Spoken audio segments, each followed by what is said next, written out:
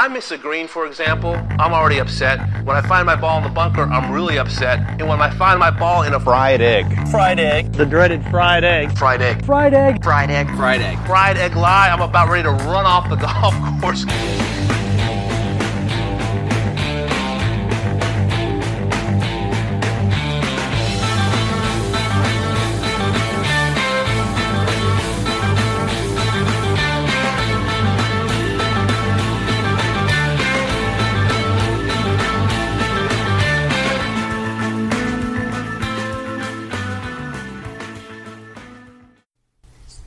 Dude, Northwood is so sick. Yeah. What, so we went on that trip, Lake Merced, SF Golf, Cal Club, Olympic Club, Northwood, Meadow Club, Pasatiempo, MPCC Dunes, and Pac Grove. What, overall thoughts? I would just say, I think I didn't give San Francisco area enough credit for how amazing the golf is. Like, it's kind of a power player.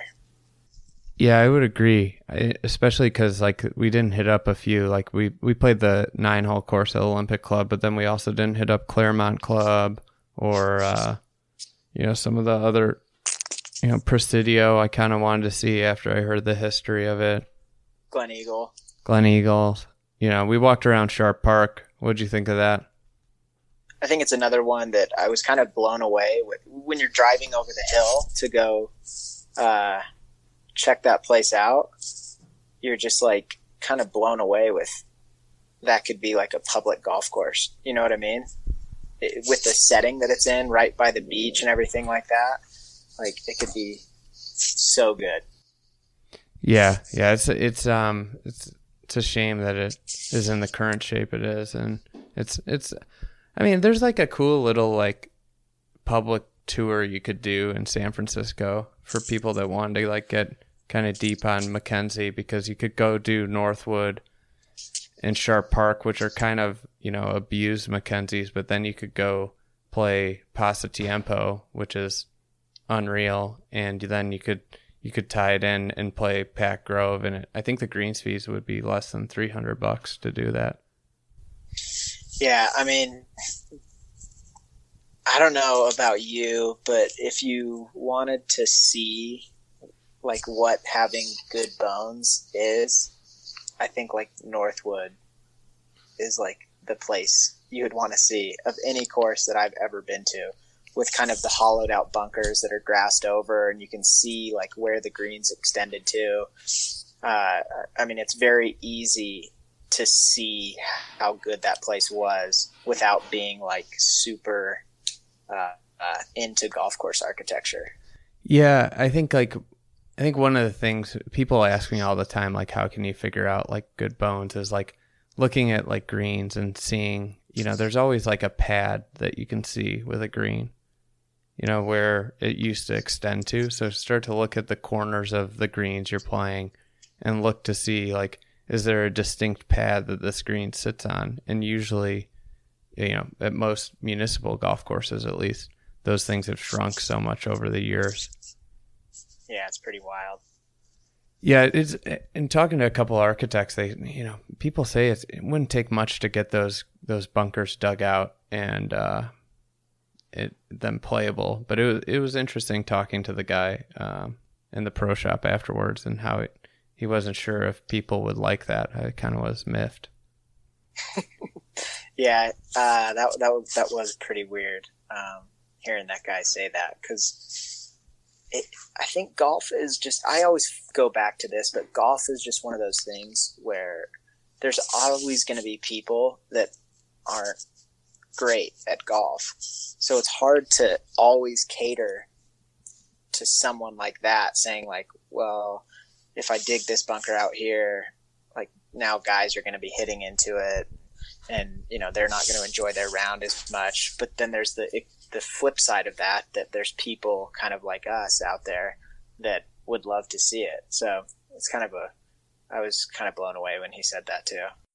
There's people that suck at everything, like every sport. It's okay that people suck. Yeah, for sure. I think part of what makes golf so special is that people suck, and you're never really conquering it, no matter what level you play it. Yeah, like everyone sucks at times. There's obviously people that are worse more often, but I've had times where I suck. Yeah, I suck more often than I'm good. So let's kind of dive into our favorite stretches of holes. So I had you, and I did the same thing, pick out the best 3-hole stretches. So the best, or not the best, our favorite 1 through 3, our favorite 4 through 6, favorite 7 through 9, 10 through 12, 13 through 15, and 16 through 18. And with that, we're going to count Northwood and the back 9 at Pacific Grove as 18th. ZB, who's your 1 through 3? Yeah, so I kicked the round off with SF Club 1 through 3. Mega width. Super width.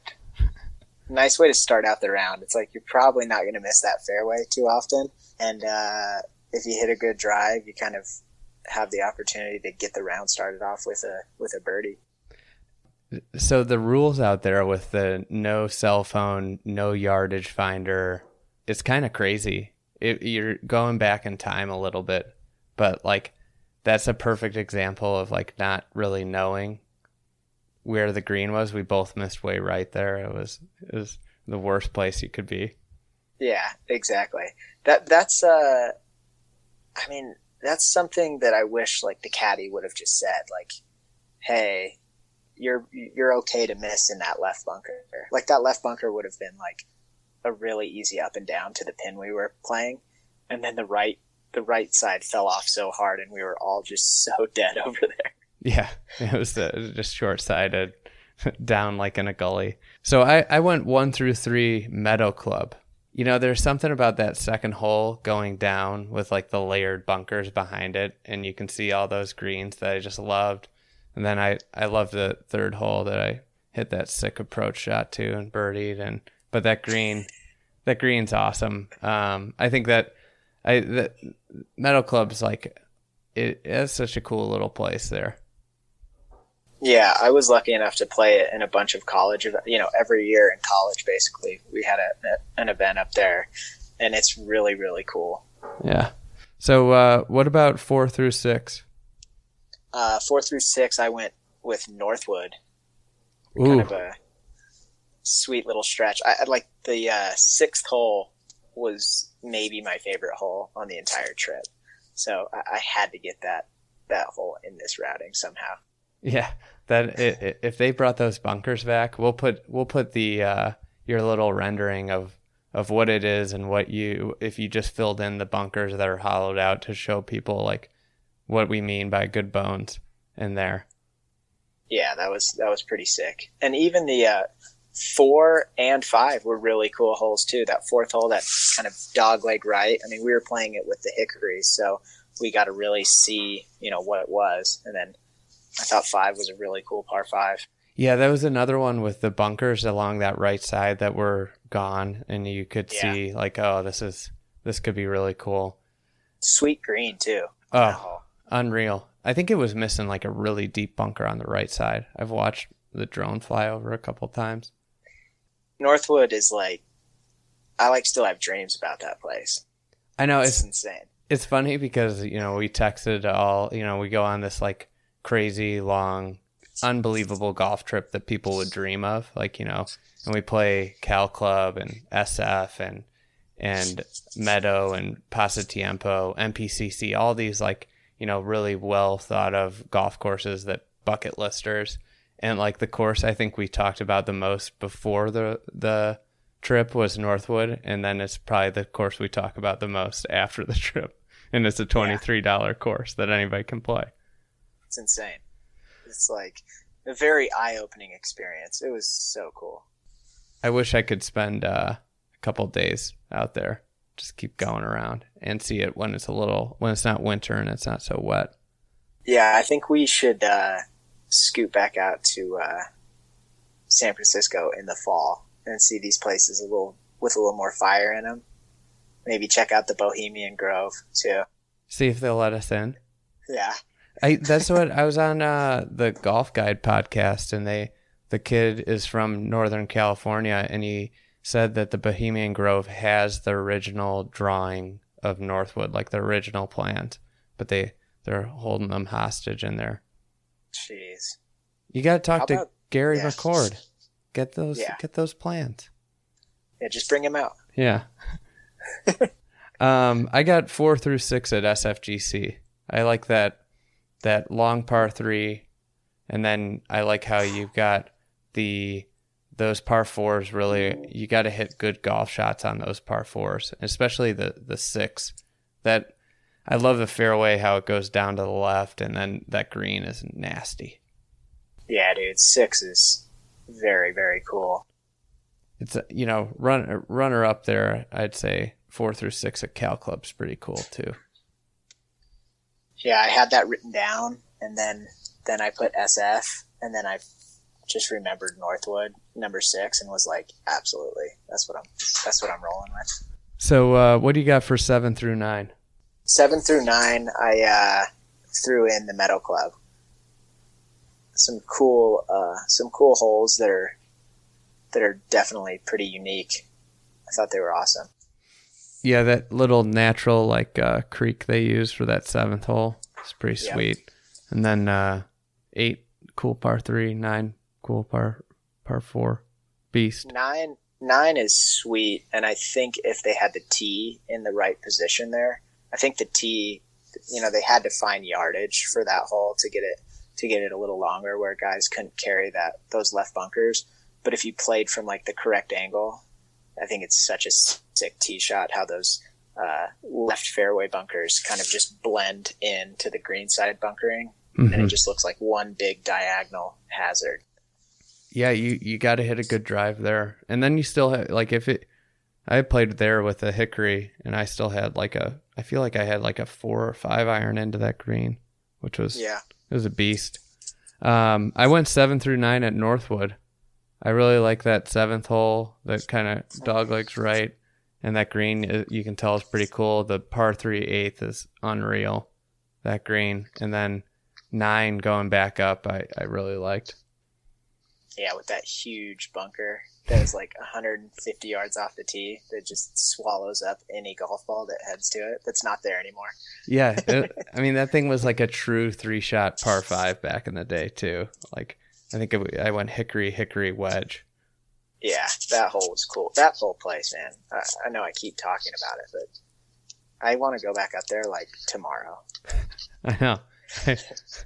I almost went out to Northern California this week for something, and I was like, oh man, that'd be sweet to be, because I was gonna have to go up to Napa, and I was like, oh, I'll be close to Northwood. I could go over there again. Absolutely.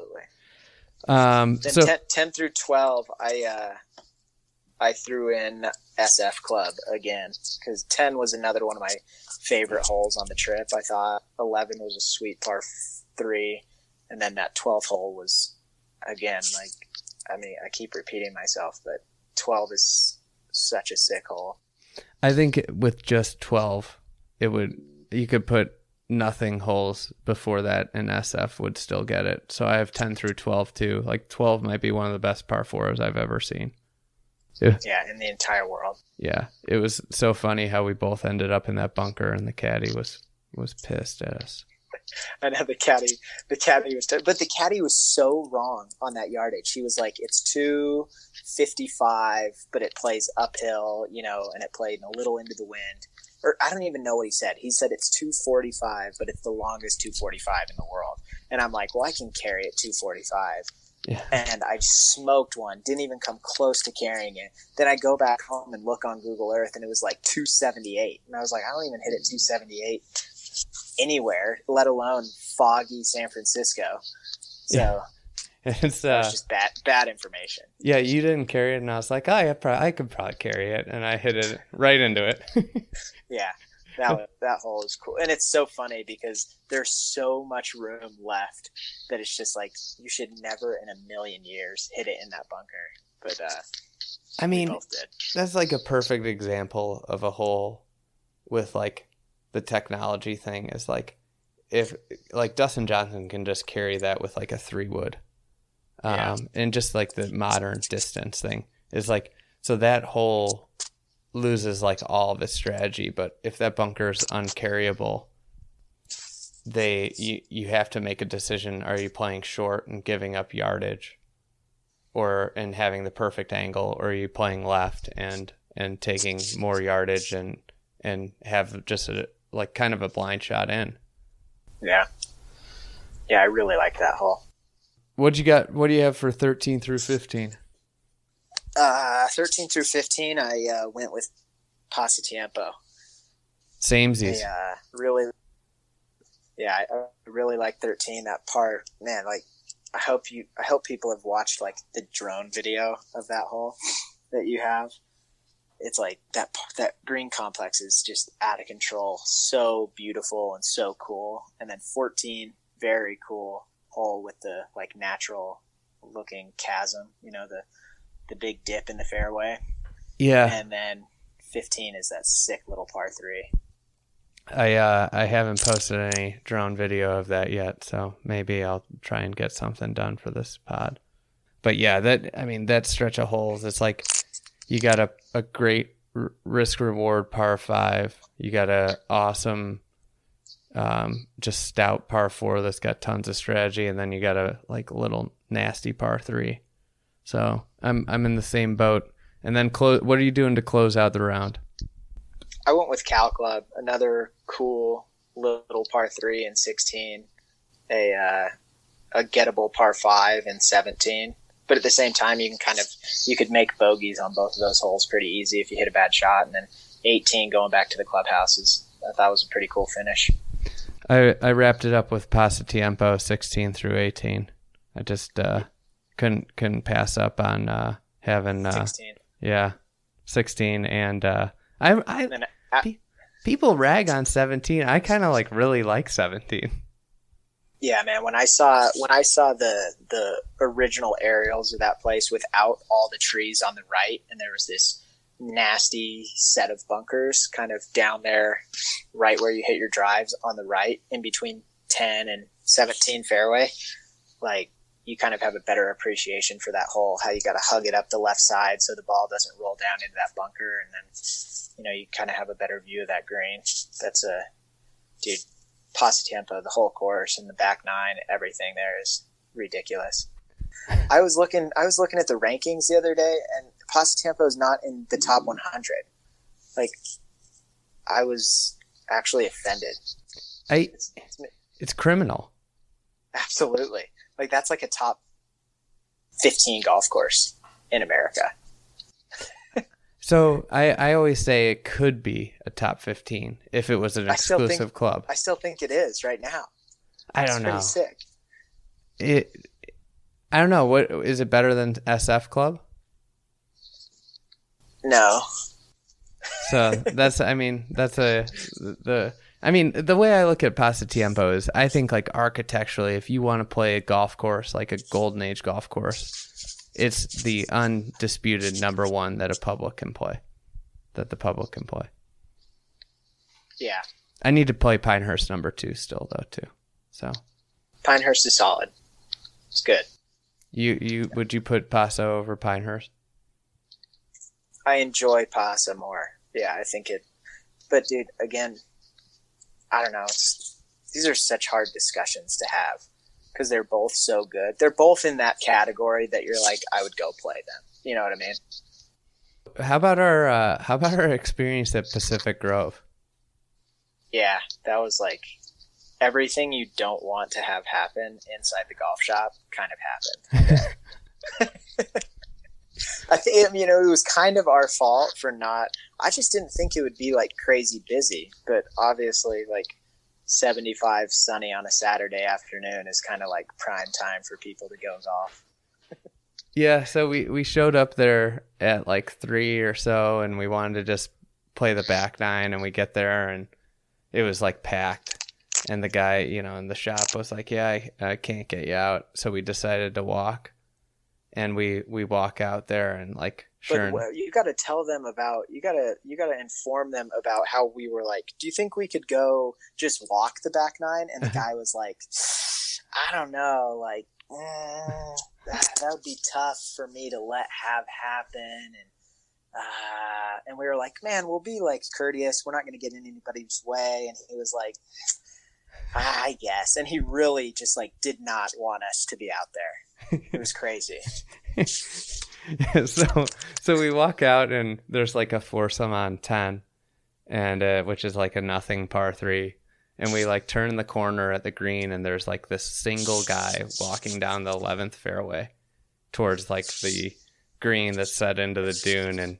And Zach looks at me and he's like, dude, go get some clubs. And he runs down the fairway, and I run back to the car to get the clubs. How did the discussion go with our single? Yeah. I just kind of went up to him, and you could tell he could hear me running from like 50 yards out. And he looked back, and you could tell he was so confused. He was like, am I in trouble? Like, is somebody like chasing after this kid? What's going on? And I got up to him and was like, hey man, my name's Zac Blair. And he's like, Zac Blair, you play on the PGA Tour? And I was like, yeah. Would you mind if me and a friend joined you for the back nine? And he was like, you want to join me out here? And I was like, yeah. Like we came out to roll around Pat Grove for the night. And he was like, well, yeah, absolutely, you can join us. And he was so cool. He was like a perfect person you'd want to meet on the golf course to play with that you've never met before. A complete stranger that ended up being one of the coolest guys we played with it on the entire trip. You could tell he got it. He got architecture, like he had like a LaHinch head cover, but then he was asking us questions, and you found out like he worked in the Bay. He's like, yeah, I played Pacific Grove all the time I think he had moved to Austin, but he was in town and played Pacific Grove a bunch. And then after the round, he posted a picture of the exact same picture. He was taking some pictures. He like pulled a Cavalier where he took the exact same picture from 3 years ago and showing how much more brown it was. It's like, this guy and then he hit the hickory. He caught Hick Nation fever. Yeah, he did catch the hickory fever. I think we're kind of like I've gotten a lot of people sick with the hick fever. It's insane. Oh, everyone's dude. in. I'm thinking about getting crooked with like Louisville golf. Perfect. I might start selling hickories out of my trunk when I go places. Hey kid, come here. Yeah. Come check this out. Let me tell you about this hickory. You don't want that new Callaway driver. You want the hickory. But yeah, it's just like a whole different way to play the game. I don't really think like everybody is like, oh, it would make bad golfers so much worse. I don't really think it would. Yeah. I mean, it sounds so mean and it sounds bad, but like the people that suck, like not a lot of stuff helps them get that much better. So it's kind of a weird little topic to talk about. Yeah, it's a touchy one for sure. It was so funny. I got this one story about the hickories that's like classic. So I was down at the Pro Member the other day at Seminole, and we were at the dinner, and I had this discussion with Jack Nicklaus about the golf ball, and he was kind of telling me his plan and everything like that. And, I was just kind of talking to him, basically saying how some of the classic courses are kind of being dwarfed a little bit, and guys can just hit it so far. And I told him that I had recently started kind of playing with hickories when I play casual golf. And he was like, yeah. I don't know how good that is or, anything like that. He's like, I thought he would be like, because sometimes when I tell that to people, they're like, oh man, that's so cool that you would, want to see how the, game was intended to be played and how these, golden age architects kind of laid out these holes based on where people were hitting it. And he was like, yeah, I don't know much about that. I don't want to get involved with that. But let me tell you about my idea with the golf ball. He's good. You've had a couple good run-ins with Jack, including the Memorial hot tub, you know? Yeah, he's kind of me and him have some great stories. I have 3 really good ones. I have the hot tub story, that Hickory one, and then one time I was at the Ryder Cup dinner at his house, and it was like me and a couple guys, and he was asking everybody how they played. And I had just shot 80 that day at Honda. It was like so hard. The wind was blowing. I played like shit. And he was like, "So how'd you play?" And I was like, "I shot 80. And he's like, "Oh, that's not good." I was like, "Thanks, Jack. I'm aware." The Golden Bear, man. You know, he's just trying to, he's not on your level. No. Those are 3 of my favorite stories, and they all have to do with Jack Nicklaus. So he's the man. Where's the next Blair Wish project? I think we're going Boston Tea Party hunting. There's so many good ones there.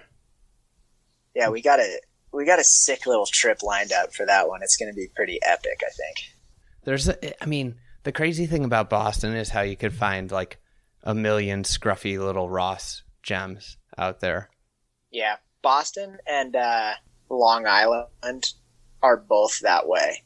Like, I feel like you could go to either of those areas and just play golf for a month at courses you've never heard of, and you would find like a ton of places that you love.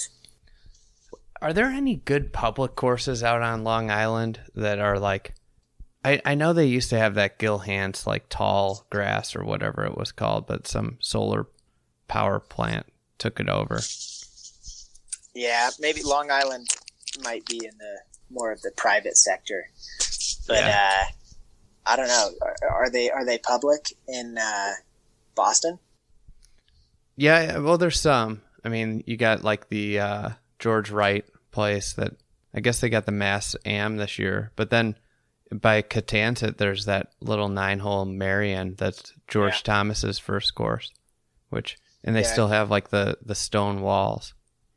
Sick. That's my favorite. Yeah, it's but I don't know. There's too much good golf to explore. I think you could do the same thing for a number of cities. I think San Francisco, though, if you were ranking cities, has got to be top 4. Yeah. What are you? What are you throwing in there? Are you throwing obviously Long Island, like New York? It's Chicago. Tough. Where do you delineate? Is it New York City? Is Long Island its own? Is Monterey part of San Francisco? Yeah, I had this discussion with this guy that writes for like the San Francisco Chronicle the other day, kind of talking about that. I don't know. You gotta do some sort of like a radius, I guess. But I mean, Long Island in itself. Yeah. I guess you're not calling that a big city though. So I don't know. But San Francisco, even if you're not including Pasa or any of the Pebble Beach, Monterey scene, like San Francisco is pretty good. Yeah, I think you got to have New York and Philly 1-2. Yeah, so you're counting Long Island for New York, obviously. Yeah, I'm gonna count Pine Valley for Philly too. Yeah, it's like 20 minutes away. So and then I think you could count Pasa, but not Monterey. Monterey is like 2 hours from San Francisco. Yeah, I agree. So, and then are we throwing Phoenix and Scottsdale in there, or? Nah, I'm just kidding. Not. I think Chicago would be. So I always go back and forth with Chicago because I feel like after Chicago Golf and Shore Acres, we've got like a massive drop off, and like, you know, Old Elm's really good. So like, but like then it's kind of like you're kind of like, would it be better than like if you had Pasatiempo in with San Francisco? Like if you have Cal Club, SF, Pasatiempo, Olympic Club, like Olympic Club kind of, I don't know. I haven't played it yet, so I'm going to pass judgment on it. I think Olympic is a little better than you think. Yeah, I do too. I think that the bunkering that they did there has kind of like made it probably too hard, and the bunkers are just diabolical now, but I think it's pretty good. So I would say that San Francisco takes the cake over Chicago. Chicago's great because of the depth. You know, like our from 10 to 25 we're like really strong. But you have a super deep bench. Yeah.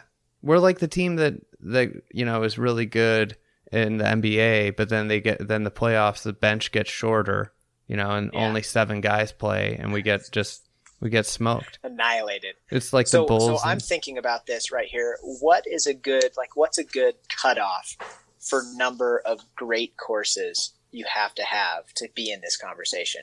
Would you say it's like 5 or like 7? I think you have to have some top end firepower, but you still have to have some depth. Like you can't, like your number 10 course can't be like a dump. Not a dump. We should talk about this right now, really quick, just because this is a good topic to talk about. So, do you want to talk about this? This is fine. This is something good. You can cut this out or whatever, but I think this is good to talk about. I think making this could be the next iteration of Logo Madness. Absolutely. So what we're talking about here is we're going to go New York, Philly, San Francisco, and I think if this is, I think Boston has to be in this discussion. Yeah. The more I'm thinking about it, so we'll do those 4. Chicago's 5. Boston, and then Chi-Town. Then, like a perfect example is L.A., where you have high-end top tier golf, but then you got to fall off. Yeah, so LA is like the opposite of Chicago. Yeah. Like the complete opposite. It's got like some first round picks, lottery picks, but then it just has no bench at all. None. Right? None. Yeah. We'll talk about LA just for a sec too. So if we're going NYC, we're obviously going like Shinny, National, Maidstone, Winged Foot, Maidstone, Winged Foot, Quaker 2, Quaker Ridge, Quaker, Sabonic, Friars Head, Friars. I mean Fishers. Fishers, right? Yeah. So that's 2, 4, 6, 8. That's 8. Piping Rock, Garden City, Bethpage. I mean, it's just silly. Bethpage. What? I mean, you could just like. I think you could go forever. Yeah, they're just the clear number 1. Yeah. They have Philly. You're talking. You got like PV, Marion, Aronimink, Philly Cricket, Gulf Mills, Manny's, Rolling Green. Like you've got like this stretch of unreal Flynn courses. You've got Rolling Green, you've got Philly Country Club, you've got Huntington Valley, you've got Lancaster. If it'd be about as far as like the Hamptons would be. And then you've got like a bunch of moderns too. You've got cool, like I really like Applebrook, which is a Hands, and you've got Stonewall. I mean, you got a ton there. I'm sure I'm forgetting a bunch. So Philly is like a clear number 2. I think it's probably got as much top end firepower as New York. No, I don't think so. PV, Marion, Aronimink, Philly Cricket, like that's 4 solid ones. And you got Shinny National. New York's got like 10. Yeah. And Philly's got 4. New York's like an all-star squad. Yeah. If you put Chicago, Philly, and Boston together, it would be like New York almost. Yeah, so Philly's New York's like a beast. Maybe New York versus all of California would be a good matchup. New York versus the world. Yeah. New York versus everybody. And we're just like playing into New Yorkers' ego right now. And then, oh shit, like Baltusrol. I don't know if you can. Does that count? Yeah, it's in New Jersey, but I mean, it's like just as close. I think you do like the New York metro area, right? I mean, that's the same thing. It's in the Met, right? If you're going to add PV to Philly. Maybe it should be based off of the Golf Association. Oh, yes. Like the Met, the Northern California Golf Association. We might have to do more thought into this. This could be a whole article / discussion. This is. Exactly. Well, we might as well finish this off right now. SF, you go SF Club. Cal Club. Meadow Club. PASA. Meadow, PASA, Olympic. Claremont. I think Claremont, it's sick. But I think we're like kind of starting to reach maybe. What if what if you include Cypress, Pebble? Okay, well, like where does that get it up to Philly level? Cypress, Pebble. I think it might pass Philly then. MPCC times 2.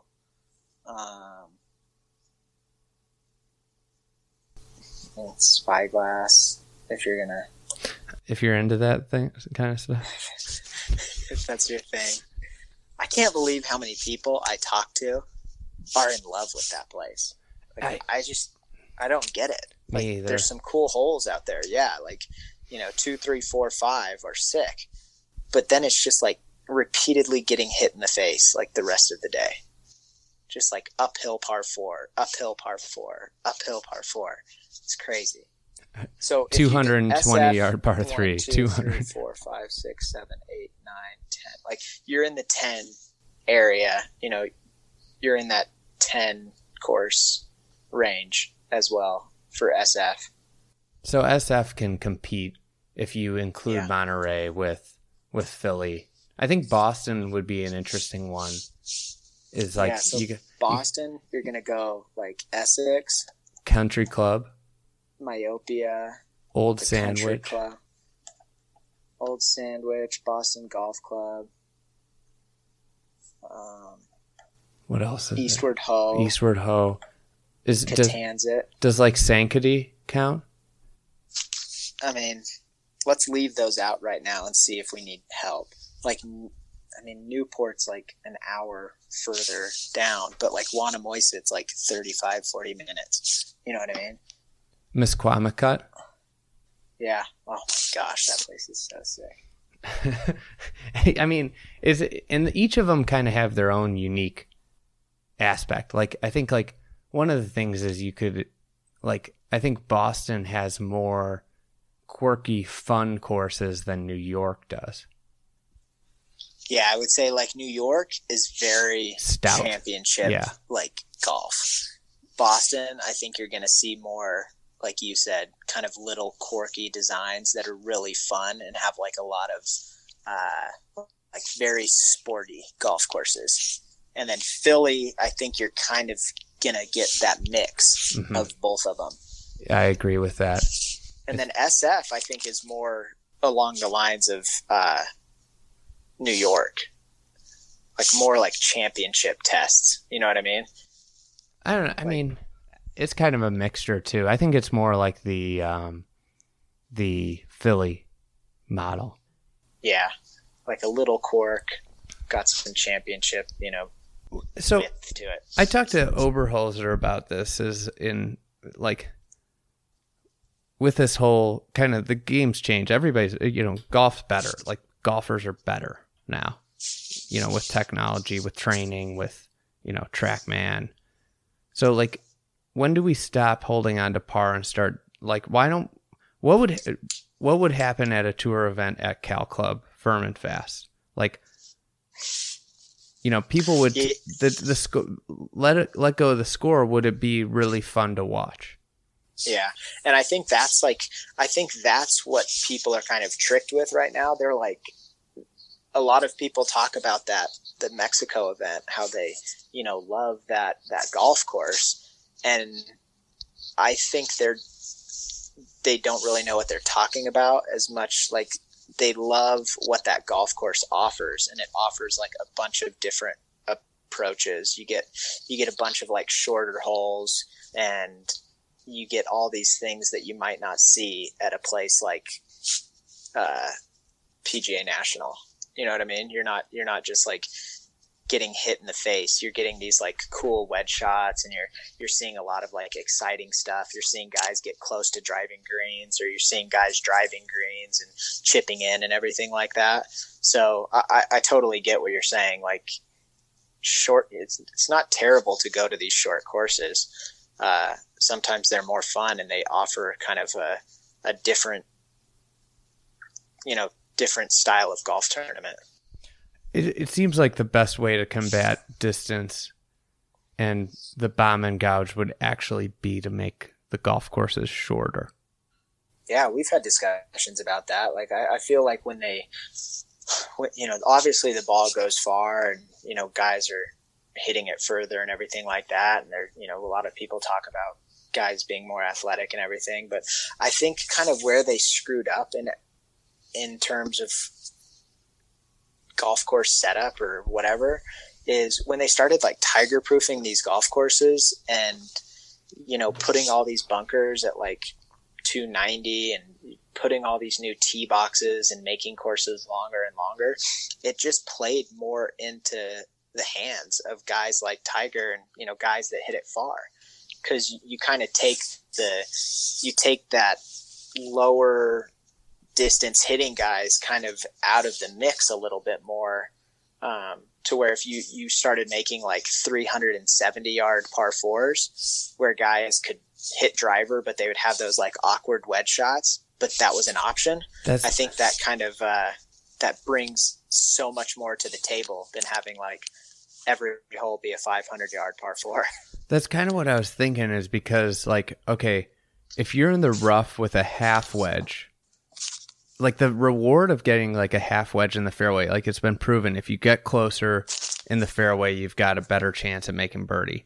But if you get in that same spot, like a half wedge from the rough is actually kind of harder to hit than a half wedge from a full wedge from the rough, because you can't get the trajectory on it as easily. Yeah, it's just shots that you don't have as much. You know what I mean? And shots you don't practice as much and everything like that. Like sometimes I think of it like playing a scramble or playing like up a couple of sets of tees when you're at your home course or whatever.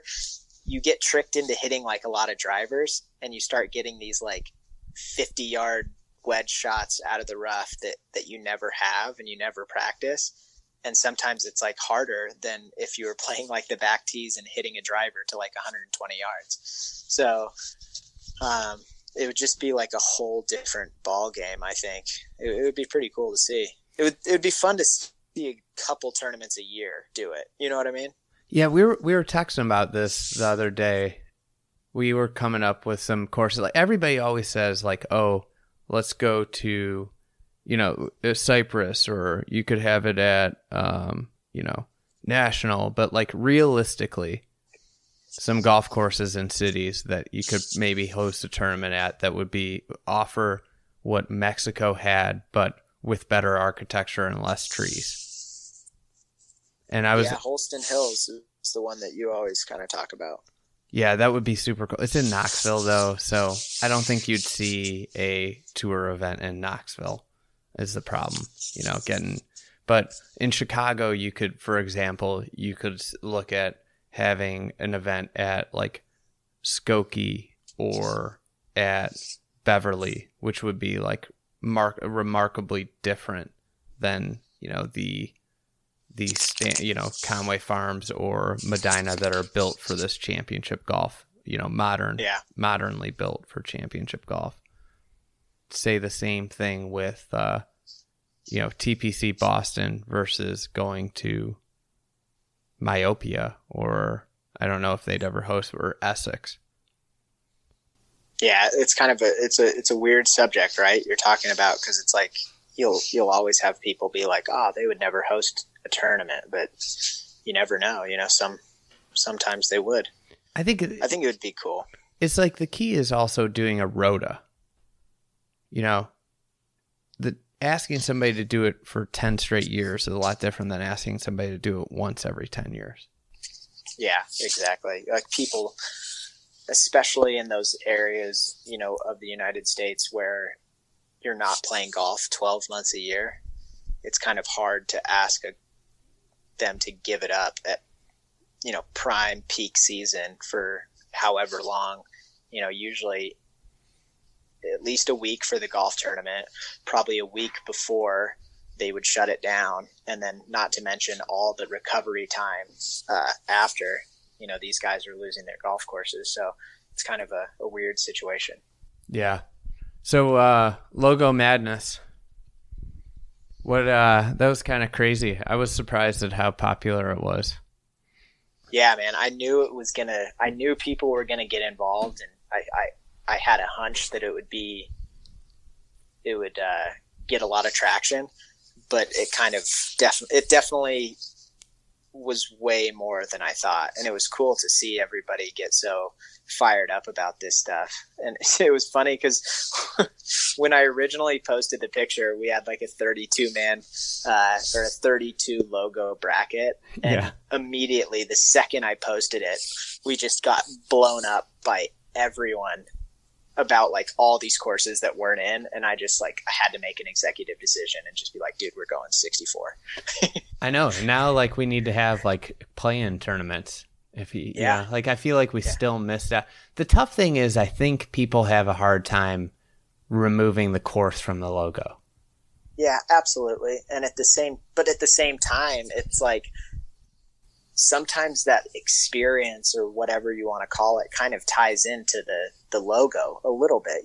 Once you learn about certain things like the Delph tiles at National, that's kind of a logo that some people would be like, what is that? Or why?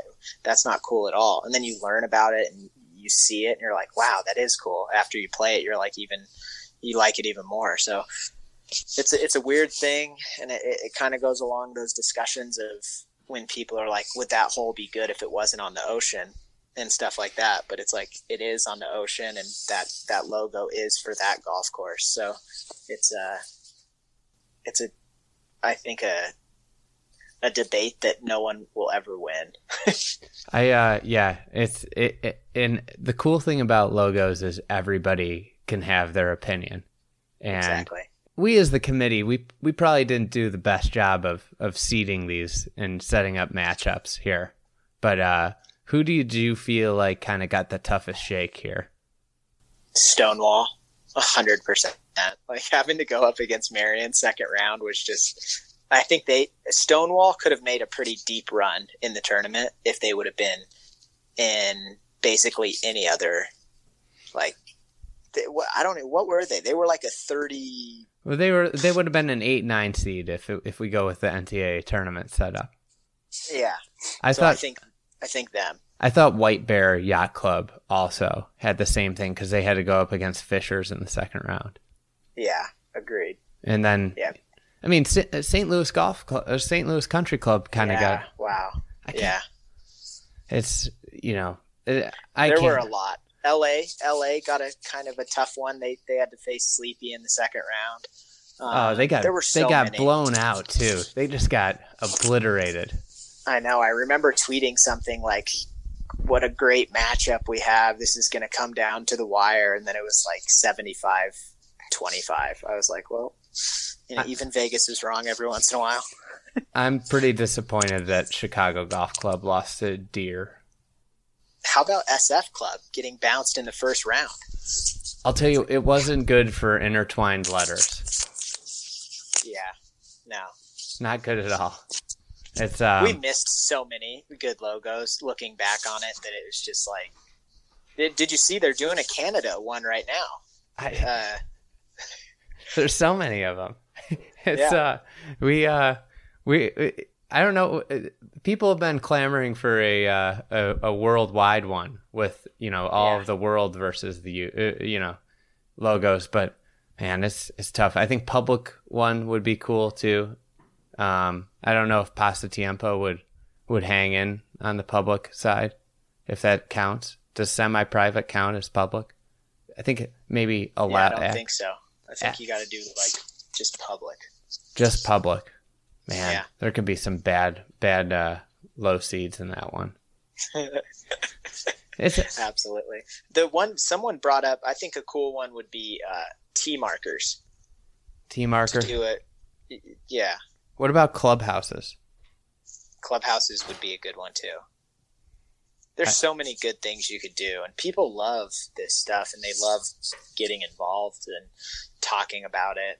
And these ones are kind of easier to discuss than instead of talking about golf holes. Yeah, exactly. I think maybe we should do one in maybe a couple weeks. We'll see. Well, stay tuned. It'll be hey, what's the most underrated Seth Rayner course that you've played? Oof. I don't know. I'm scared to say, because then Rayner? Maybe say I don't even know. What would you say? I haven't played as many as you, so I haven't played a ton. You know what I mean? There aren't that many. Yeah, there's not that many, and it feels like a lot of them are properly rated. You know what I mean? A lot of them are just solid golf courses. But maybe a place like Yale, even though it I think that place is underrated. Let me see. Let me look up some. I feel like that's another one where if it was an exclusive country club like Pasatiempo, it would be thought of completely different. But because it's the way it's maintained, it has to be that it gets a bad rap. I guess if we include McDonald into it, St. Louis Country Club was pretty rad. Yeah, but the thing that I always talk about, I feel like every McDonald course, or every Rayner course, it seems like, I don't know which way I explain this. I always get confused. But it's every Rayner, or every McDonald was a Rayner. He had some help in it. But not every Rayner was a McDonald. You know what I mean? Yeah. At least that's how I think of it. But I'm running through some of these right now, Sleepy Hollow. Sleepy Hollow's pretty underrated. That place is sick. How about the Midland Hills? Finding that drawing. Insane.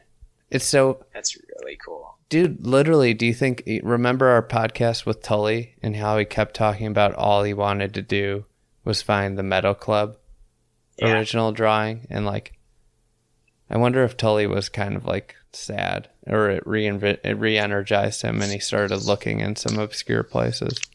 Yeah, he said that on Twitter the other day. He was he was just basically talking about how it just kind of he's been looking nonstop for X amount of years and hasn't found anything yet. Looked through every single piece of the clubhouse up there at Meadow Club, and he still hasn't got anything. So he's but I'm still going to keep looking. What do you think Mackenzie Rayner now? Has it changed at all now that you've played all these Mackenzie courses in Australia and California?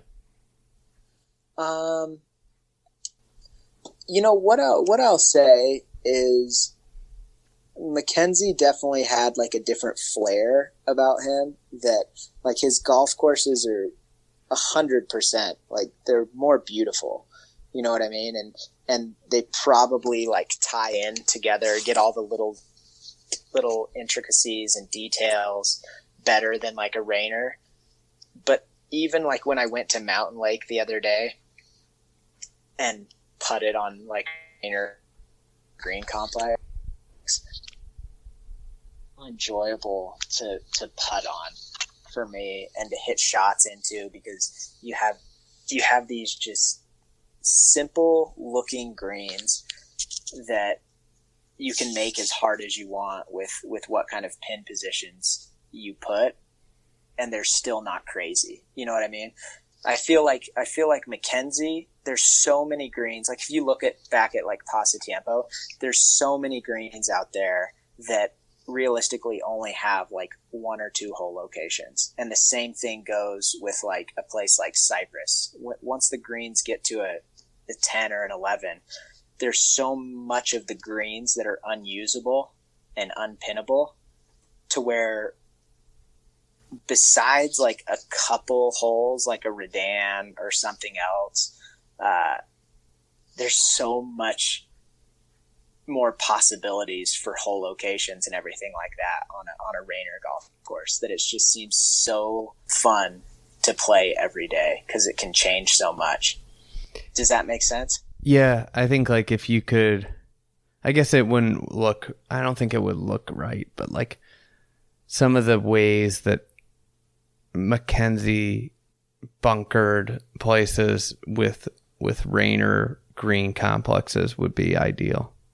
I think you could do that. I think you could do that because if you look at like a Rainer course that's bunkered, you know, they're all like deep grass face bunkers.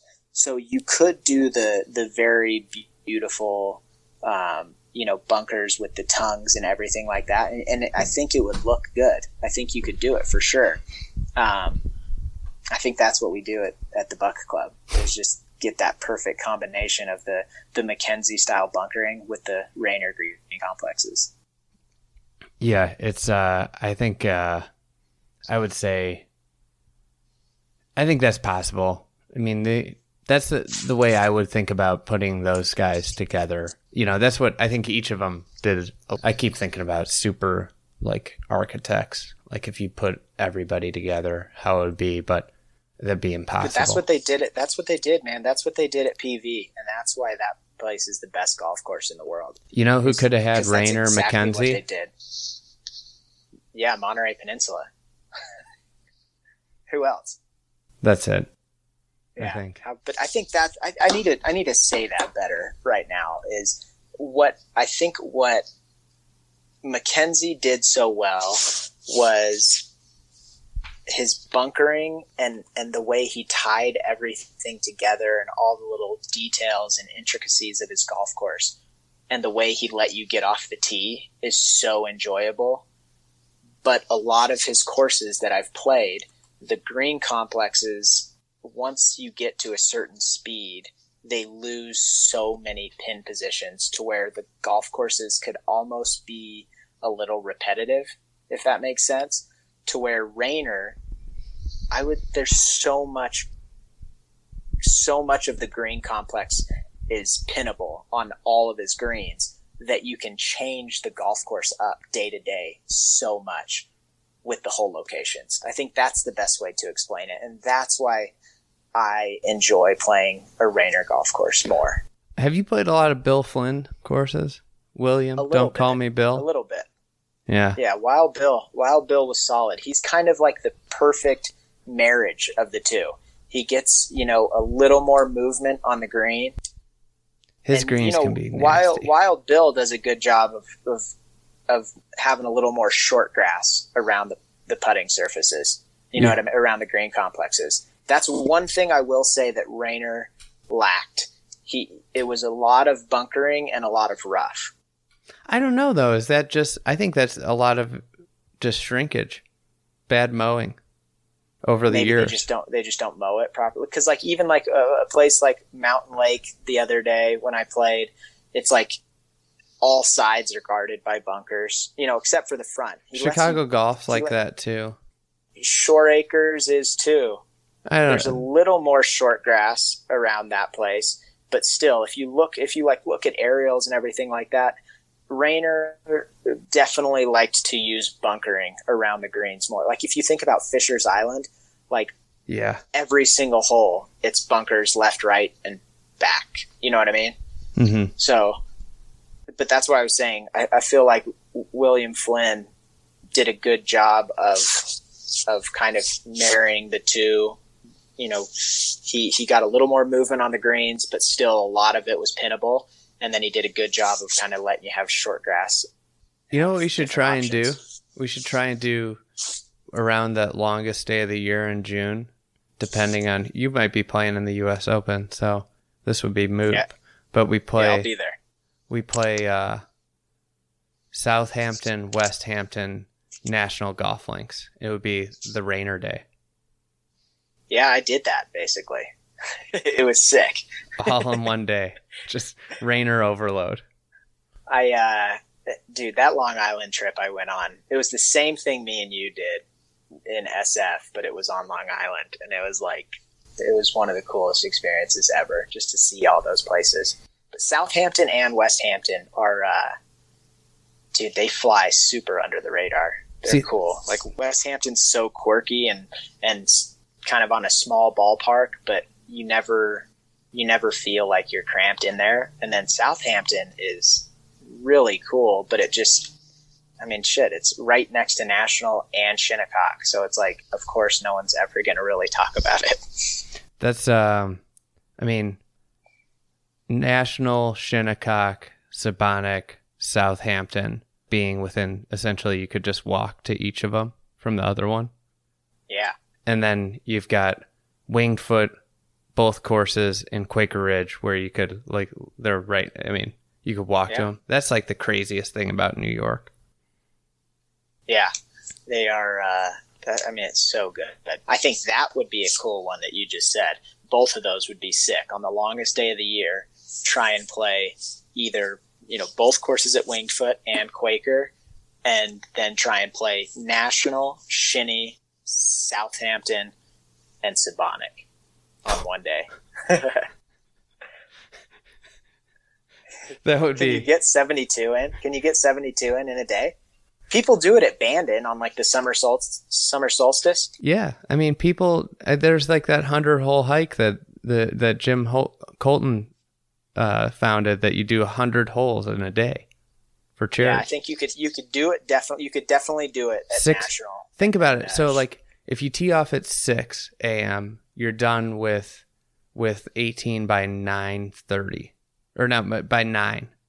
You tee off the next one, you're done by noon. Take a 30-minute break for lunch. Then you could do 72, no problem. Yeah, I think that's the next one we do right there. National, Shinny, Sabonic, and Southampton. They're all touching each other. You could literally, if you got permission somehow, the coolest thing I think you could ever do, now that I'm thinking about it, would be to start at Sabonic and figure out a routing where, you don't necessarily have to start from one, but like you could start from the one tip of the property, and play until you get, handed off at National and play. And then you hand it off kind of on like 10 and go over to Shinny. And then you get handed off on Shinny on like 12 and go play all of Southampton, and then come back, connect back to Shinny, play out until you get back to National, play that out, and finish it off at Sabonic. Like, that would be... I think that's our new goal in life right there, is to somehow pull that one We off. create a 72-hole routing using those 4 courses. I'm going to get on that tonight. Yeah, when you figure it out, we'll put the pod up. We'll just number them 1 through 72. I think the way you got to do it is you start. I think you got to finish at National somehow. You got to make a way to finish National 18, because that's like, there's not many more amazing like the sun would be going down over the fucking bay. Dude, it would be legendary. We gotta get on that, man. I'm gonna get this dialed in, and that's gonna be our goal for the year, is to somehow pull that off. Hey, overrated, underrated. I think I only have like one of them. Okay. Shadow Creek. I would say underrated. I feel like people talk about it, but it really is kind of like a masterpiece to see that place. How they virtually took a flat piece of property and you go on this wild ride kind of up and down, and it's pretty cool. Push carts. Underrated. I just don't understand like how they're not more popular over here. It's all people use in both like Scotland and Ireland and Australia. It's kind of like you never see people with caddies in those places, and you never see people with golf carts or carrying. It's always push carts. So underrated. All right, later, man. We'll talk soon. Okay. You've been listening to the Fried Egg Podcast. We do the digging for you.